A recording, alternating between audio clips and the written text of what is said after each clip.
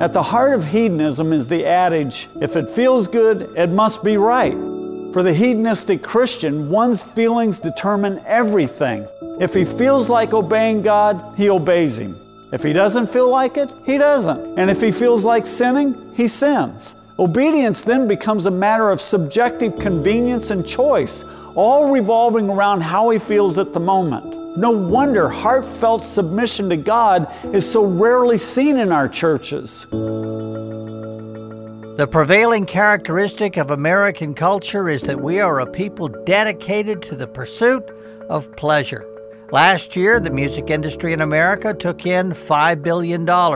Film industry, $35 billion. Video gaming, $43 billion. The sports industry in America, $73 billion. And television, a whopping $96 billion.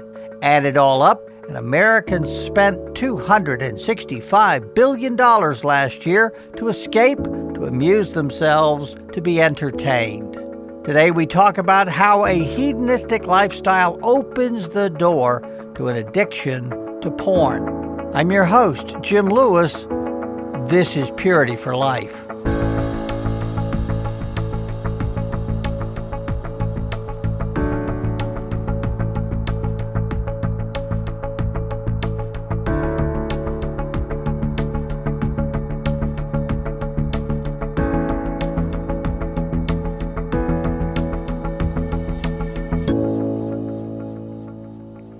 Thomas Jefferson wrote in the Declaration of Independence that men are endowed by their Creator with the inalienable right to pursue happiness. Many of us believe that. The problem is, you won't find anything like that in Scripture. It may be American, but it's not Bible. In this segment from our archives, Brooks Popwell and Director of Counseling Ed Book discuss the topic, is it wrong for a Christian to pursue pleasure? Pastor Ed, I think it would be fair to say that pleasure plays an extremely powerful part in any person's life. And it seems like that's particularly true nowadays in America. The Declaration of Independence even talks about our inalienable right to pursue happiness. And when I think about it, that's basically just another word for pleasure. So it seems like this pursuit of pleasure is really woven into the fabric of our society to the point where I just kind of take it for granted if I'm not careful. And my question for you is, when you look around you, what evidence do you see that the pursuit of pleasure has become a fundamental part of our culture?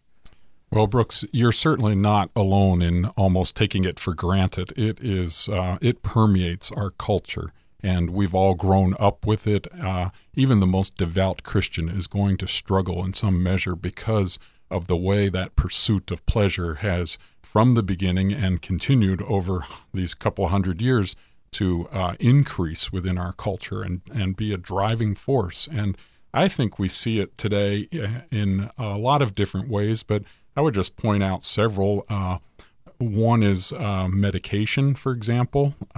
It seems like we are just a society that is committed to avoiding pain and pursuing pleasure. Those two things go hand in hand, and the medication is the avoiding pain piece of it. Or in some cases, we're misusing medication quite frequently. Millions of people have stepped across that line, even into addiction, in that pursuit of pleasure. So medications, misuse of medications is certainly a key factor. Even apart from that, I just see the prevalence of counseling and psychotherapy and the way we have turned to sources like that as a means of kind of either justifying our sin or looking at someone else to blame and dealing with things in a very unbiblical way. It's almost like we will do absolutely anything except repent, which is what the Bible teaches us to do, to repent so that times of refreshing may flow from the presence of the Lord. And it just seems like we're using, and really, I want to say misusing, counseling and psychotherapy as a means of justifying ourselves in our pursuit of sinful pleasure.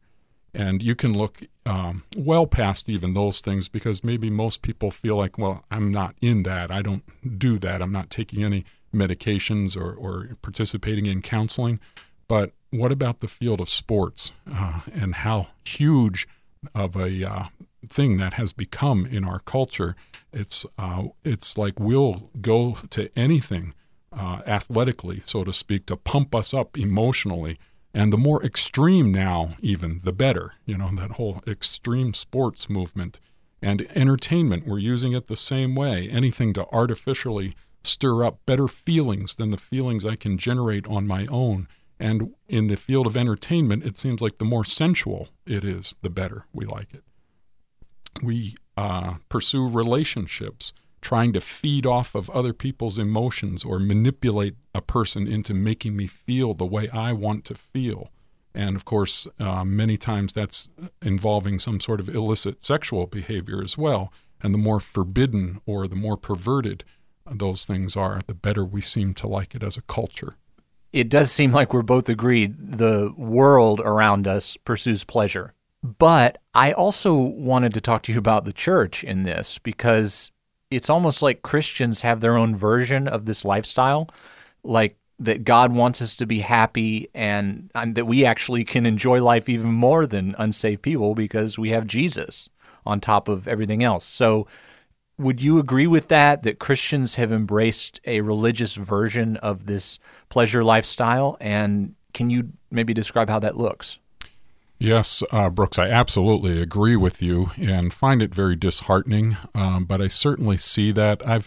In my lifetime, I've had some different occupations within the field of ministry, and I've actually been able to travel around a lot and visit literally hundreds of different churches, maybe even over 1,000 by now.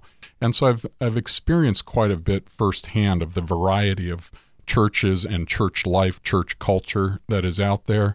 And I just tell you, Brooks, that my spirit grieves sometimes because by and large, and I'm sure there are pockets of exception here or individual churches, congregations that, you could point to easily and say they are not in this. But in general, there is a flow of that pursuit of pleasure that has definitely crept into the church, and people literally seem to be using religion in the same way we use any of these other things that I just mentioned, the medications, the counseling, the sports, entertainment, and so forth.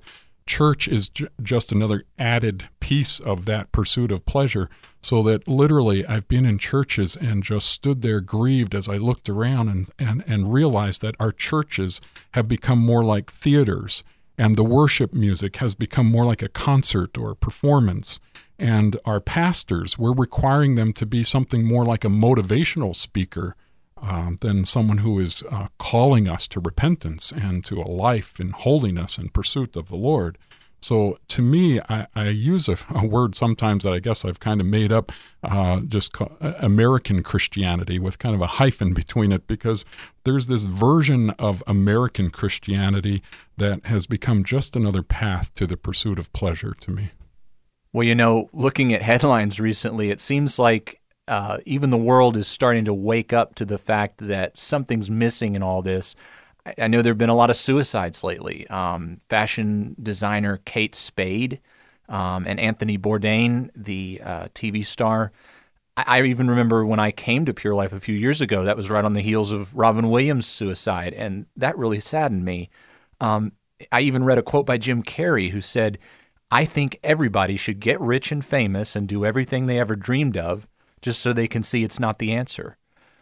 So do you see in our culture, and of course in the Bible as well, that there are obvious dangerous effects that come on the heels of centering your life around pleasure? Yes, there certainly are, and you're talking about one of them when you mentioned the suicide issue, which I believe it was just earlier this week myself. I happened to see an article that indicated the rate of suicide had increased something like 30% over the last 15, 20 years. And it just continues to climb, an even higher rate of increase among teenagers, younger people. So we see that. In our culture, I would point to something else as well that I think is a result of the danger of this lifestyle of pursuing pleasure, and that is simply the addictions that we see around us. Obviously, here at Pure Life Ministries, we deal with sexual addiction every day, and we know from statistics that you find online and so forth that there are something like 10 to 15 million sex addicts in this country. But in addition to that, there are something like 25 million drug and alcohol addicts, and you could add in nicotine addicts, and I think that takes it up to 40 million, and just on and on. It seems like if we really look at the things people are getting addicted to, gambling, food, and what have you, there are just tens of millions, maybe hundreds of millions of people have become addicted to things, and that is the result, I believe firmly, of this pursuit of pleasure being such a cultural force. And we see in the Bible that there are dangerous effects listed there. Look at Paul's letter to the Corinthians, his first letter to the Corinthians.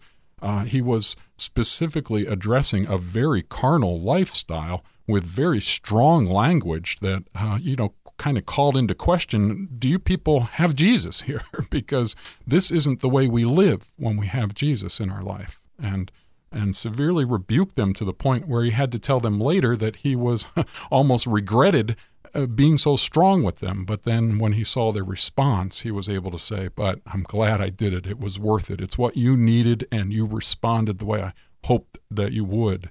And of course, we can look back to all the way in the Old Testament to Sodom and Gomorrah, two cities that God had to destroy because that self-indulgent lifestyle had made them a stench in his nostrils. And I'm always, when you consider that story, Brooks, about Sodom and Gomorrah, I never want to forget that Jesus himself pointed back to that when he said that we should remember Lot's wife. She was the one who looked back as Lot and his family was being led out of those cities by the angel messengers, and she looked back and was made into a pillar of salt instantly.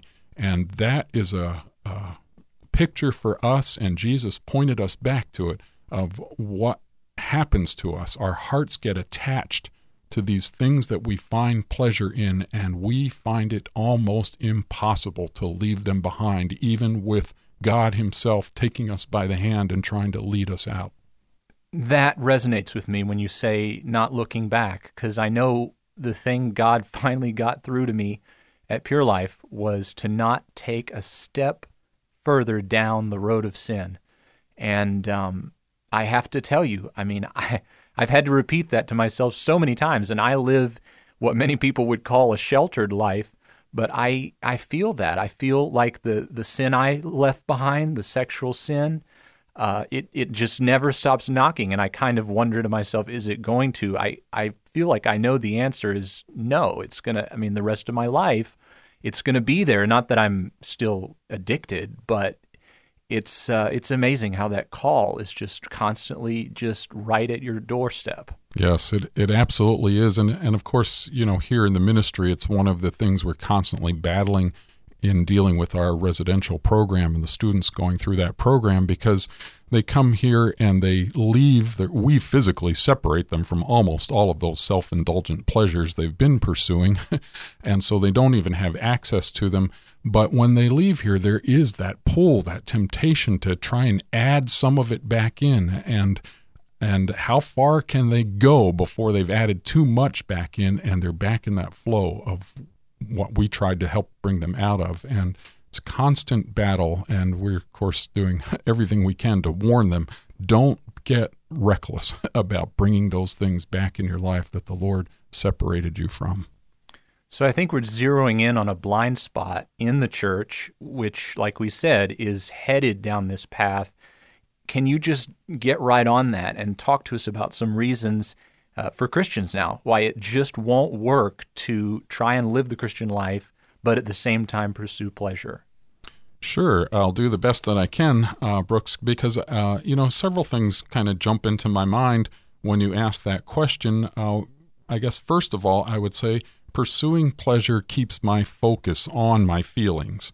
And, I don't know about you, but I find it very challenging to try not to live by my feelings. That's kind of, our default starting position, but it's not a biblical perspective at all. So We need to every day override our feelings. And if you're like me, it starts right out of the gate, just waking up and laying in bed in the morning. I have to override my feelings just to get me up out of bed. And so living a lifestyle, though, that is all of pleasure focused, we would just lay there endlessly as long as we felt like doing. And of course, we'd fritter away most of the day just living by our feelings, but we do it in other ways as well throughout the day. And I believe the Lord wants us to start taking notice and really redeeming that time so that we're not living by our feelings. A second thing that I believe is true is that pursuing pleasure will keep the flow of your life on getting, receiving, taking, instead of giving and serving, which is the emphasis the Lord has on the Christian life. And again, it's one of those things like our default position is to be a taker, to be a getter, to arrange everything in our life so that it revolves around me and I set it up so that it nurtures me and benefits me and does what I want. I'm a taker from people and circumstances and everything that makes up my life.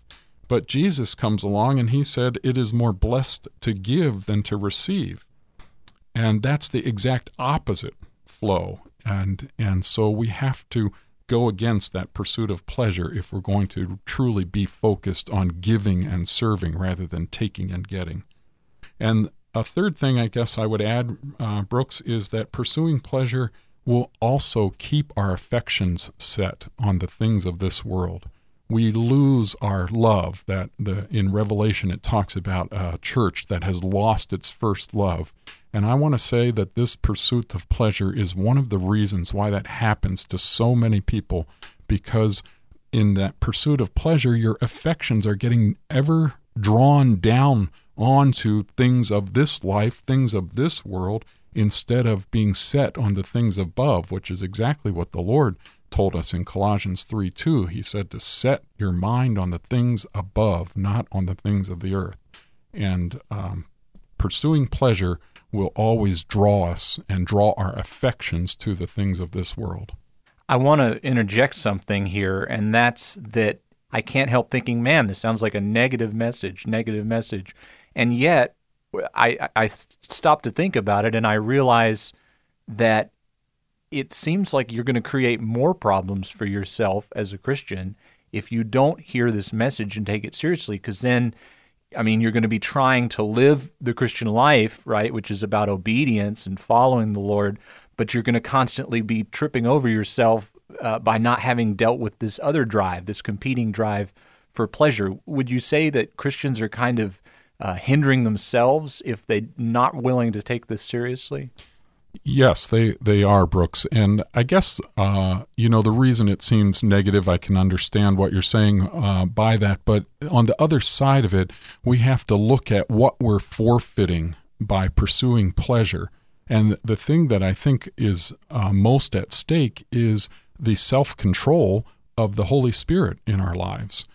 They're at odds with one another. And when I'm given over, and I have been in my life, believe me, and when I've been given over to the pursuit of pleasure, I had no presence and no power of the Holy Spirit in my life to restrain me, even when I found no more pleasure in those things. The passing pleasure of sin, it had come and it had gone, and I was still pursuing them as if it was going to generate pleasure, knowing even before I clicked or even before I looked that it wasn't going to do it. And I believe that if, as Christians, we come to the understanding that what God wants to put in place of this pursuit of pleasure is His Holy Spirit and His gift specifically of self-control as a fruit of His Spirit in our lives, we won't be so negative in our outlook of this.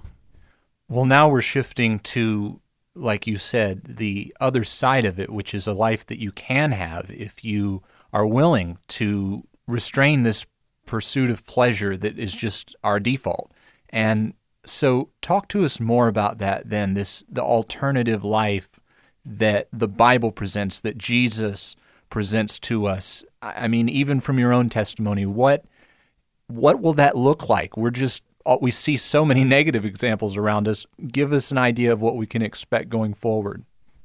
Well, Brooks, to answer that question, a couple of verses of Scripture actually come to mind. The first one is the passage where Jesus is relaying the parable of the sower, and he talks about that pleasure being one of the things that was present on the thorny ground that robbed people of their fruitfulness. It said it choked out the Word of God in their lives. So if you turn that to the positive side that I think Jesus was trying to emphasize for us, we'll see that our lives are much more fruitful, much more productive, and consequently, even our emotions eventually line up with that, and we have a real, true, lasting joy that doesn't come from this world or the things of this world, so it's not swayed and buffeted and diminished by what goes on in the world around us either. And Jesus said some would produce 100-fold, some 60, and some 30-fold in terms of the fruit of their lives. So that's definitely been the experience that I've seen in my life and in the lives of other people. And the other verse that comes to mind is in Psalm 16, where we're told that in the presence of the Lord there is fullness of joy, and in his right hand there are pleasures forevermore. And I want to make it clear that there is a distinction in Scripture between those worldly pleasures that we've mostly been talking about and pleasures that are eternal or heavenly. And God has pleasures for us. I want every listener to know that with a certainty, that God has pleasures for his people beyond what we can even imagine, truly. And in fact, we'll spend all of eternity having him reveal those pleasures to us and allowing us the full and complete, I think in that setting, unrestrained enjoyment of those pleasures. But we're not there yet as long as we're here. And that's why in my personal life, I wrestle with this a lot. And I find, Brooks, that I have to revisit it periodically because those things tend to creep back in, or my flesh finds some new avenue for pleasure that I later realize I've turned into something either outright sinful in a handful of cases, or just, I'm overdoing it and it's diminishing the life of God in me as a result. And so obvious places for people to consider that the same things I've had to do is take a hard look at television, movies, the content of those sorts of things. Very early on in my Christian walk, the Lord himself just put it on my heart to remove the television from our house. I realized somehow, and I'm sure it was his Spirit because I wasn't in a place to come to this on my own, but I just realized that I could not walk a Christian walk with a television in my house. And my wife and I went for years actually without even a screen, without a DVD player, any of it. And then after a while, we did bring a DVD player in the house, and we've had to be careful and at times go through the DVD collection, so to speak, and realize now we're starting to stray into things that are just more appealing to our flesh than our spirit. And that is a challenge. So that's one area where people, I think, can make some obvious inroads in lining their life up with Scripture more truly. Books would be another area. The internet, making sure that you have a filter on that thing and even some time limits on your access to the internet. For me personally, I'm a news junkie if I let myself go. My undergraduate degree was political science. I really love to follow politics and politicians and things like that, but it just really gets in the way of my life of God, and the Lord has shown me how to let a lot of that go completely.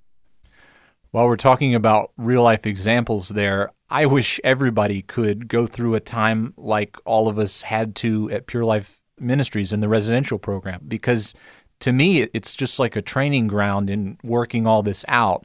But I'm sure as you've, pastored these men, you've found that even while they're in the program, it just takes a while to make that adjustment. So just maybe as a picture of what people can expect to go through, what does that end up looking like, that adjustment period? Maybe would be a good place to end here. Well, certainly when a man comes here into the residential program, it's like going cold turkey from his self-indulgent lifestyle. So That's one of the benefits, really, of someone coming here, like you just alluded to. We wish everyone in some measure could, because it's much more effective. You don't really have a good grasp of how subtle the influence of that pursuit of pleasure and the worldly things has been in your life until you're completely separated from it for a period. And I do recommend that as a potential strategy for anyone, that they could, lay something down, fast from it for 3 months, and then pick it up and see if it feeds you spiritually the way you thought or justified that it once did. Because many times I think you'll find that it really doesn't, but you need that span of time to come to that realization. So the men here are going through that constantly, and just living in a dorm environment with up to 70 other men who are also coming out of their self-indulgent lifestyle at the same time. Really just, it's like walking in a hall of mirrors, and you just see yourself in everybody else and what they're saying and what they're doing and how they're acting, and you realize, I'm just like them in my own way. I've been just like them, and really have hurt people along the way because of that. So, and then as men get to the point where they're graduating, that's one of the things we stress with them, is needing to find the same environment now in their home, to take what they've learned here and what has worked for them here and apply it, take it home and set up your house, set up your environment in your home as close as you can to the things that worked and helped you here at the ministry. And that's the process that they have to work through, and often there are kids involved, a wife involved, or parents involved, and there's maybe a little bit of negotiation, so to speak, that has to go on. But ultimately, when you commit something like that to prayer, the Lord will help you, because He wants that holy environment in your home. As a young man, Steve Gallagher was addicted to hardcore pornography. He lived a very promiscuous lifestyle, pursuing women only to fulfill his lust, and then moving on after he had achieved his latest conquest. When he finally found freedom through the Lord Jesus, he realized that at the core of his sexual addiction was a mindset, a worldview that viewed the pursuit of pleasure as his ultimate good. Steve Gallagher exposes Christian hedonism. In his teaching, a hedonistic lifestyle opens the door for an addiction to pornography. Truth number 13. Hedonism opens the door for pornography.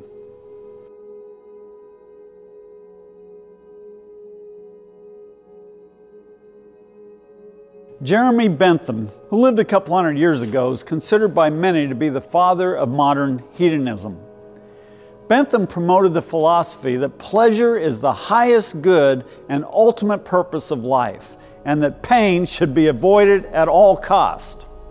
Interestingly, he was also a strong advocate for animal rights, the freedom of expression, the right to divorce, the abolition of punishment, including corporal discipline of children, and the decriminalization of homosexuality.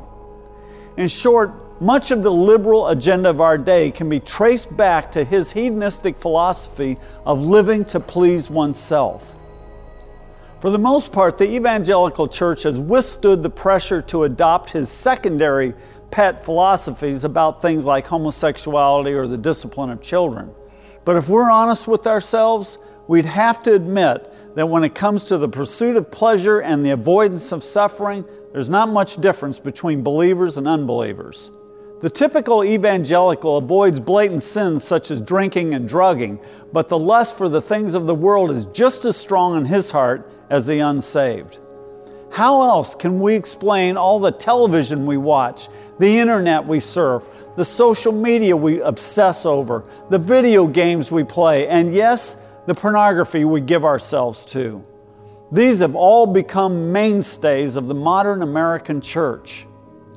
They also represent a lifestyle that's becoming increasingly self-focused, self-indulgent, and self-deceived. And what's disconcerting is that Bentham's hedonistic way of life has become more prevalent with each new generation of churchgoers. For instance, the subject of conversation in a church youth group today is more likely to revolve around Game of Thrones or the Avengers than any meaningful discussion of the things of God. And it's far more likely that selfies and Facebook postings will be shared than Bible verses. Nevertheless, it needs to be said that the love of pleasure is not a new concept. First century Epicureans advocated Bentham's philosophy long before he arrived on the scene. The Christian leaders of that time saw the hedonism of the Greek culture as a great threat to the body of Christ. Nearly every book of the New Testament contains warnings about indulging the lusts of the flesh. The Greek term they employed for lust, epithumia, often refers to sexual desires, but it can actually be used to describe one's craving for any form of pleasure forbidden by the Lord. This craving, which emerges from one's fallen nature, provides the energy that drives a person to go after the sin of his choice. While our church fathers understood this pull of worldly pleasure, they could never imagine the level of temptation we face on a daily basis in our pleasure-driven culture. The prosperity we enjoy and the technological advances of our age have put nearly any desire we can imagine within reach.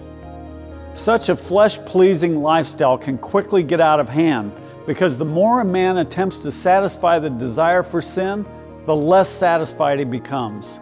In fact, the more that a person pursues sin, the more inflamed his inward lust will become. As millions have discovered, the ever-driving lust for pleasure cannot be placated. A hedonistic mindset can end up in only one place: a person who sees himself as the center of a universe filled with carnal delights. A churchgoer might be willing to incorporate a few biblical commandments into his lifestyle if he thinks it'll help him escape hell. But if that is what motivates him to be a Christian, he's only fooling himself. A secular hedonist might wonder how his attitude towards suffering is any different from that of Jeremy Bentham.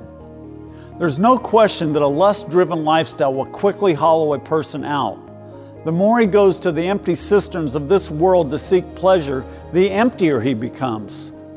Solomon's an example of someone who forfeited his walk with God for the pursuit of pleasure.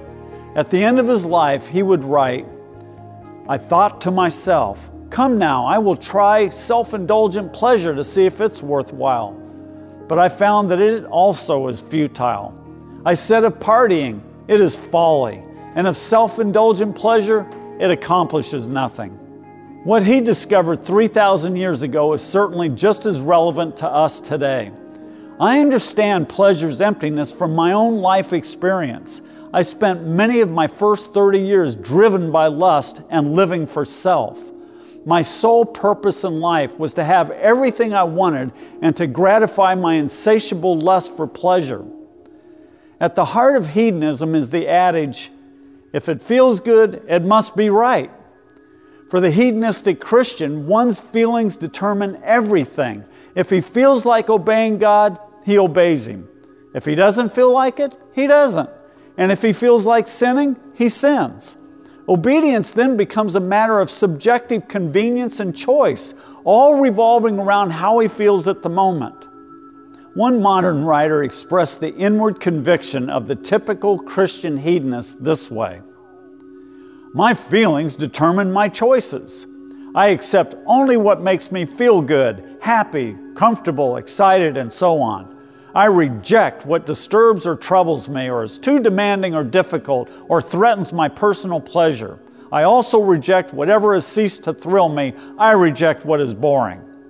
Wow, did he ever nail it?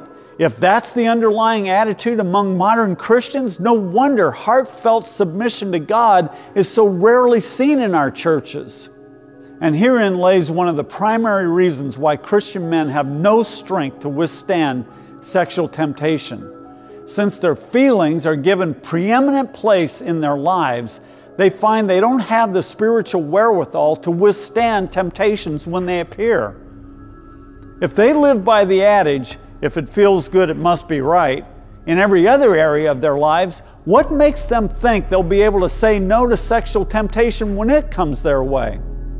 One of the first things we teach the men who come to the Pure Life Ministries residential program is that they must escape this feelings-driven way of life. Until they make a resolute decision that obedience to God and submission to His will are going to establish the course of their lives, they're never going to be free of the addiction to sexual pleasure. They must learn to obey God all the time, in spite of how they feel. Only then will they have the wherewithal to deny temptation. We also help them to understand that when they return home, they can't go back to the same indulgent lifestyle they had before coming to Pure Life. It was that pleasure-seeking way of life that allowed their addiction to flourish in the first place. That lifestyle must change before the power of the addiction can be broken. As long as Christians remain committed to the great God pleasure, its various forms will be welcome and the demands of self-denial made by Jesus Christ will be rejected. But I fear many have passed the point of no return. They're addicted to pleasure and happy to have it so. For myself, I had to come to the place of rejecting the idol of pleasure and embracing the cross of Christ. The payoff for doing things God's way is an inner joy and a sense of fulfillment that doesn't need a constant stream of carnal pleasures to make me happy. Don't get me wrong. The Lord is very good to me and has blessed me in countless ways, and I would never want to go back to that old life.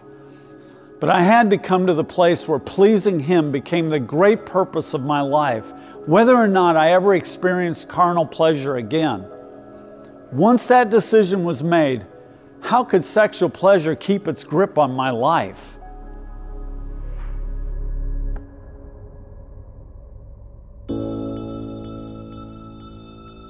What does the Word of God have to say about a lifestyle of hedonism?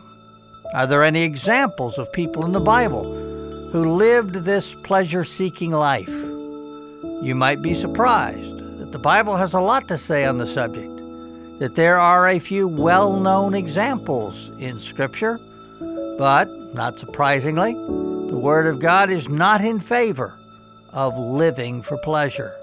Biblical counselor Luke Imperato talks about hedonism in Scripture and in today's church. Luke Imperato is a biblical counselor at Pure Life Ministries. He joins us today here in the studio to discuss the topic, Hedonistic Christianity. Welcome today, Luke. Hey, it's an honor to be here with you, Jim. Glad to have you. Luke, Steve Gallagher has written that today's American Christian is not much different than any other hedonist who is driven by his self-will, who lives for pleasure, who lives according to his feelings. He has an episode in his 20 Truths That Helped Me in My Battle with Porn Addiction that he has called a hedonistic lifestyle opens the door for an addiction to pornography. But hedonism is not a word that you hear on the street corner every day, so let's define the word. What is hedonism? Well, the word comes directly from the Greek language into English. And it's the Greek word hedone. Right. The word simply means pleasure, but came to mean the pursuit of pleasure, wanting more and more pleasure. So hedonism refers to a philosophy or mindset that sees the pursuit of pleasure as the ultimate good. Okay. Well, now you're a biblical counselor, and you have men assigned to you that you walk through the Word of God into freedom from addiction. We may not have many students who, when they first arrive at Pure Life, would admit that they have a hedonistic mindset. Sure. But after they've been here for a while and they've seen some truth and their minds have begun to clear from the fog, they come to see that that's all they've ever been. Their entire lives have been driven by an endless pursuit of that next hit, that next thrill, that next fix, and their drug has always been pleasure. How have you seen this played out in the lives of your counselees? Well, Jim, before I talk about my counselees, let me just say that I had a pleasure-driven mindset prior to coming to Pure Life Ministries. Okay. When I was living in my sin, everything I did was motivated by pleasure. I didn't know there was such a thing as a hedonistic mindset. Right. I was just doing whatever my sinful nature craved. A hedonistic, pleasure-driven lifestyle is natural and doesn't require any training or outside influence to develop. I mean, look at the life of a toddler. In their first year, in their 1-year-old mindset, all they want is what makes them happy. Right. It is clear we are born with a desire for pleasure and comfort, and if left unchallenged, that is all we will ever seek. For me, this led to a life of sexual immorality and drinking. While sexual sin is arguably one of the most prevalent fruits of a hedonistic lifestyle, I recently had a counselee who stated one of the main reasons he came to the residential program was because he spent countless hours away from home on fishing trips. Sure, there was sexual sin in his life, but his pursuit of personal pleasure also manifested itself in an unbalanced obsession with fishing. Right.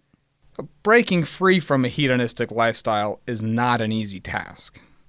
I find that once my counselees come to accept the fact that this fight is not going to be pleasurable, but will require them to deny themselves, their pleasures, and their desires, and instead live a life that pleases the Lord, it makes the fight for freedom from sexual sin much more successful. Jesus understood our natural tendencies toward pleasure. In Luke 9:23, he said, if anyone wishes to be my disciple, the first thing he must do is deny himself. Deny himself. Yeah, I have found that this first step to be the most difficult challenge for me and my counselees, but it's the first and unavoidable step in the process of becoming a follower of Jesus Christ. Now, Luke, before you came to Pure Life, you were active in the church, you led in worship, you were a professing Christian. Yes, that's true. And the vast majority of our men coming into the residential program are confessing Christians when they arrive. They were in church every Sunday. They were claiming to be a follower of Jesus Christ. Yeah. Many of them were actively serving in ministry. And yet, after they come here, they realize that their entire lives have been driven by pleasure. And, of course, they were addicted to porn. Yeah, certainly, Jim. I mean, I find that many self-proclaimed Christians are only in it for the money. Well, not really money. Okay. But more of a mindset of, I'm a Christian because what it can do for me. For example, when I was in my sin, regularly viewing pornography, I would frequently recite the sinner's prayer just to make sure I was still going to heaven and not hell. Right. Well, it's simple logic. Heaven is a place full of good things that make me smile, and hell is a sad place full of darkness, pain, and misery. Of course I would choose heaven. But if you take apart my reasoning, I was only choosing heaven because it was more pleasurable than hell.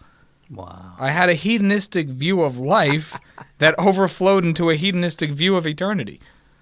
Yeah, I'm only laughing because I see it, that many people come into Christianity because they're driven by hedonism.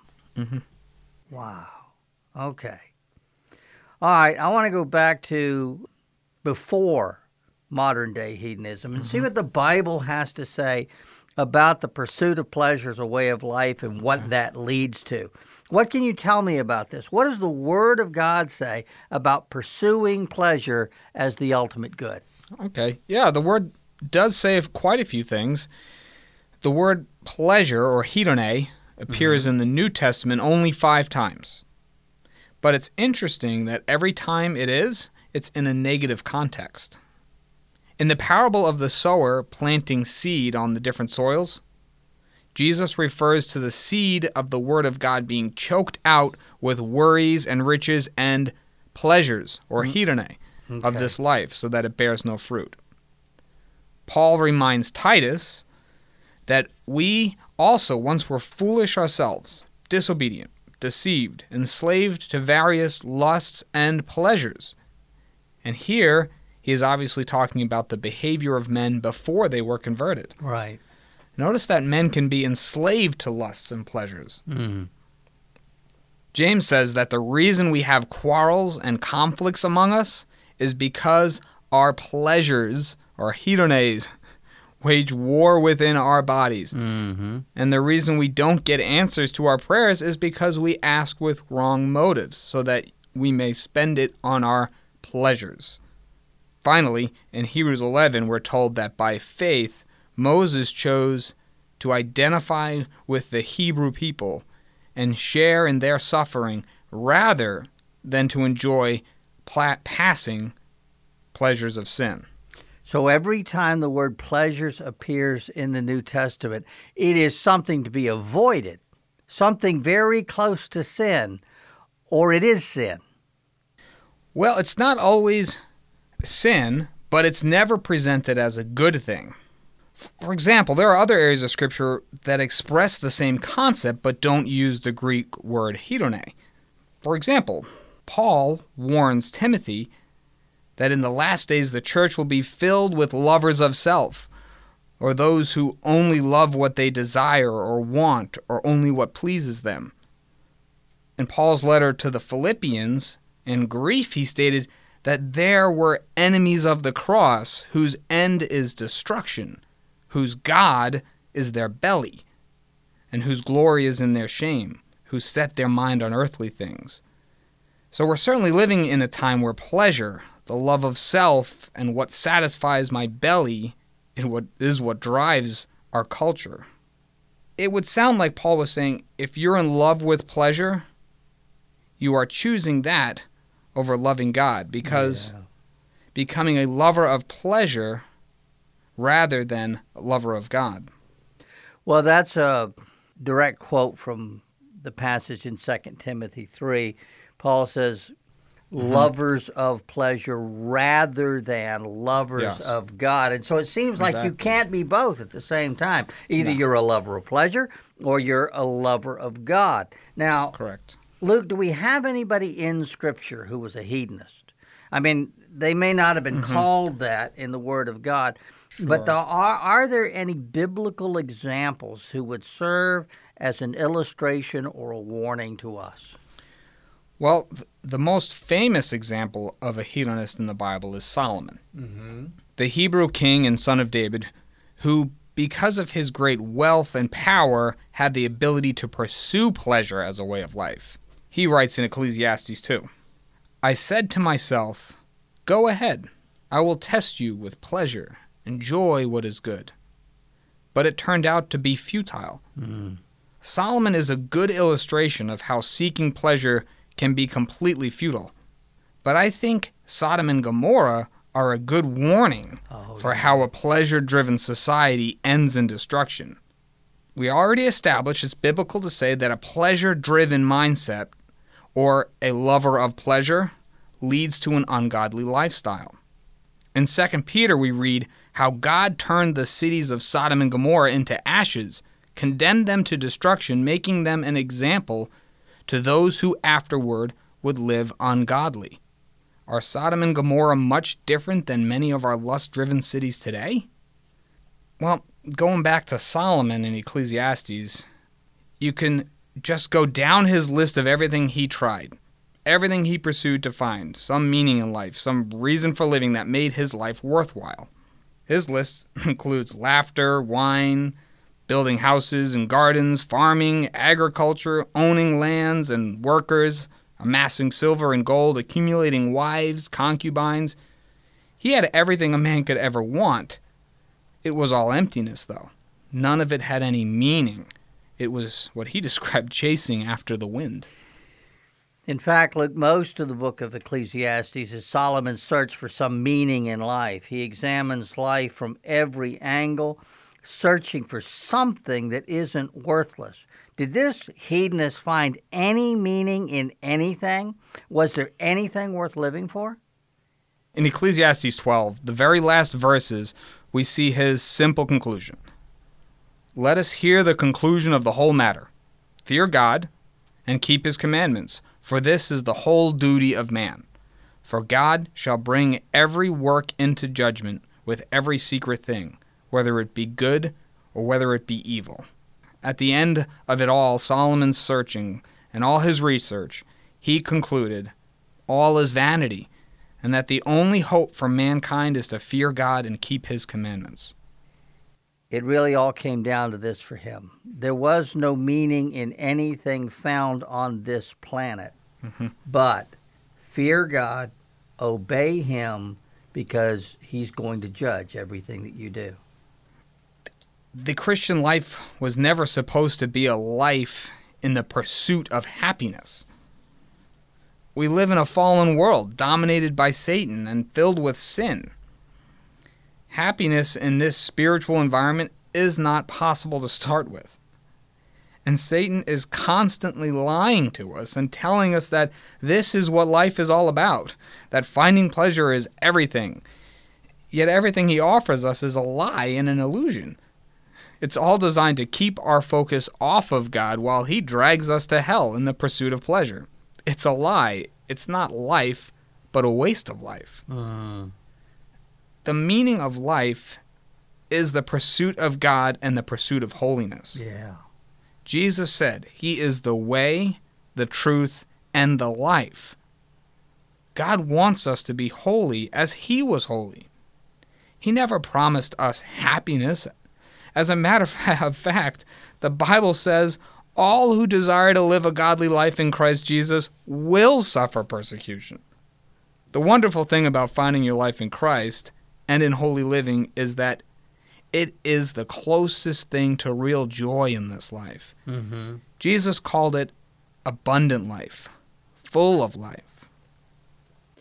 I've heard it said, Luke, that many people nowadays, even Christians, want happiness now in this life, and they look forward to being holy later in the life to come. Happy now, holy later. What's wrong with that philosophy? Well, simply put, it doesn't work. The message of the Bible is that God is calling us to holiness in this life and promises us happiness in the life to come. If we're not holy now, we will not be happy later. So the message of the Bible is the exact opposite of today's culture, even in the church. But again, we really can be full of joy in this life. Yeah. Rejoice in the Lord always, and again I say rejoice. But not through the pursuit of happiness by itself. If we pursue holiness, then we are not burdened by the weight of guilt or harmed by the consequences of sin. If we pursue holiness, we have a relationship with God, his guidance and direction, his peace and purpose. In his presence is fullness of joy, and at his right hand are holy pleasures forevermore. If we order our lives around the fear and worship of God, we will experience God at the center of a well-ordered life. Living in him makes for a holy life, and a holy life is a joyful life.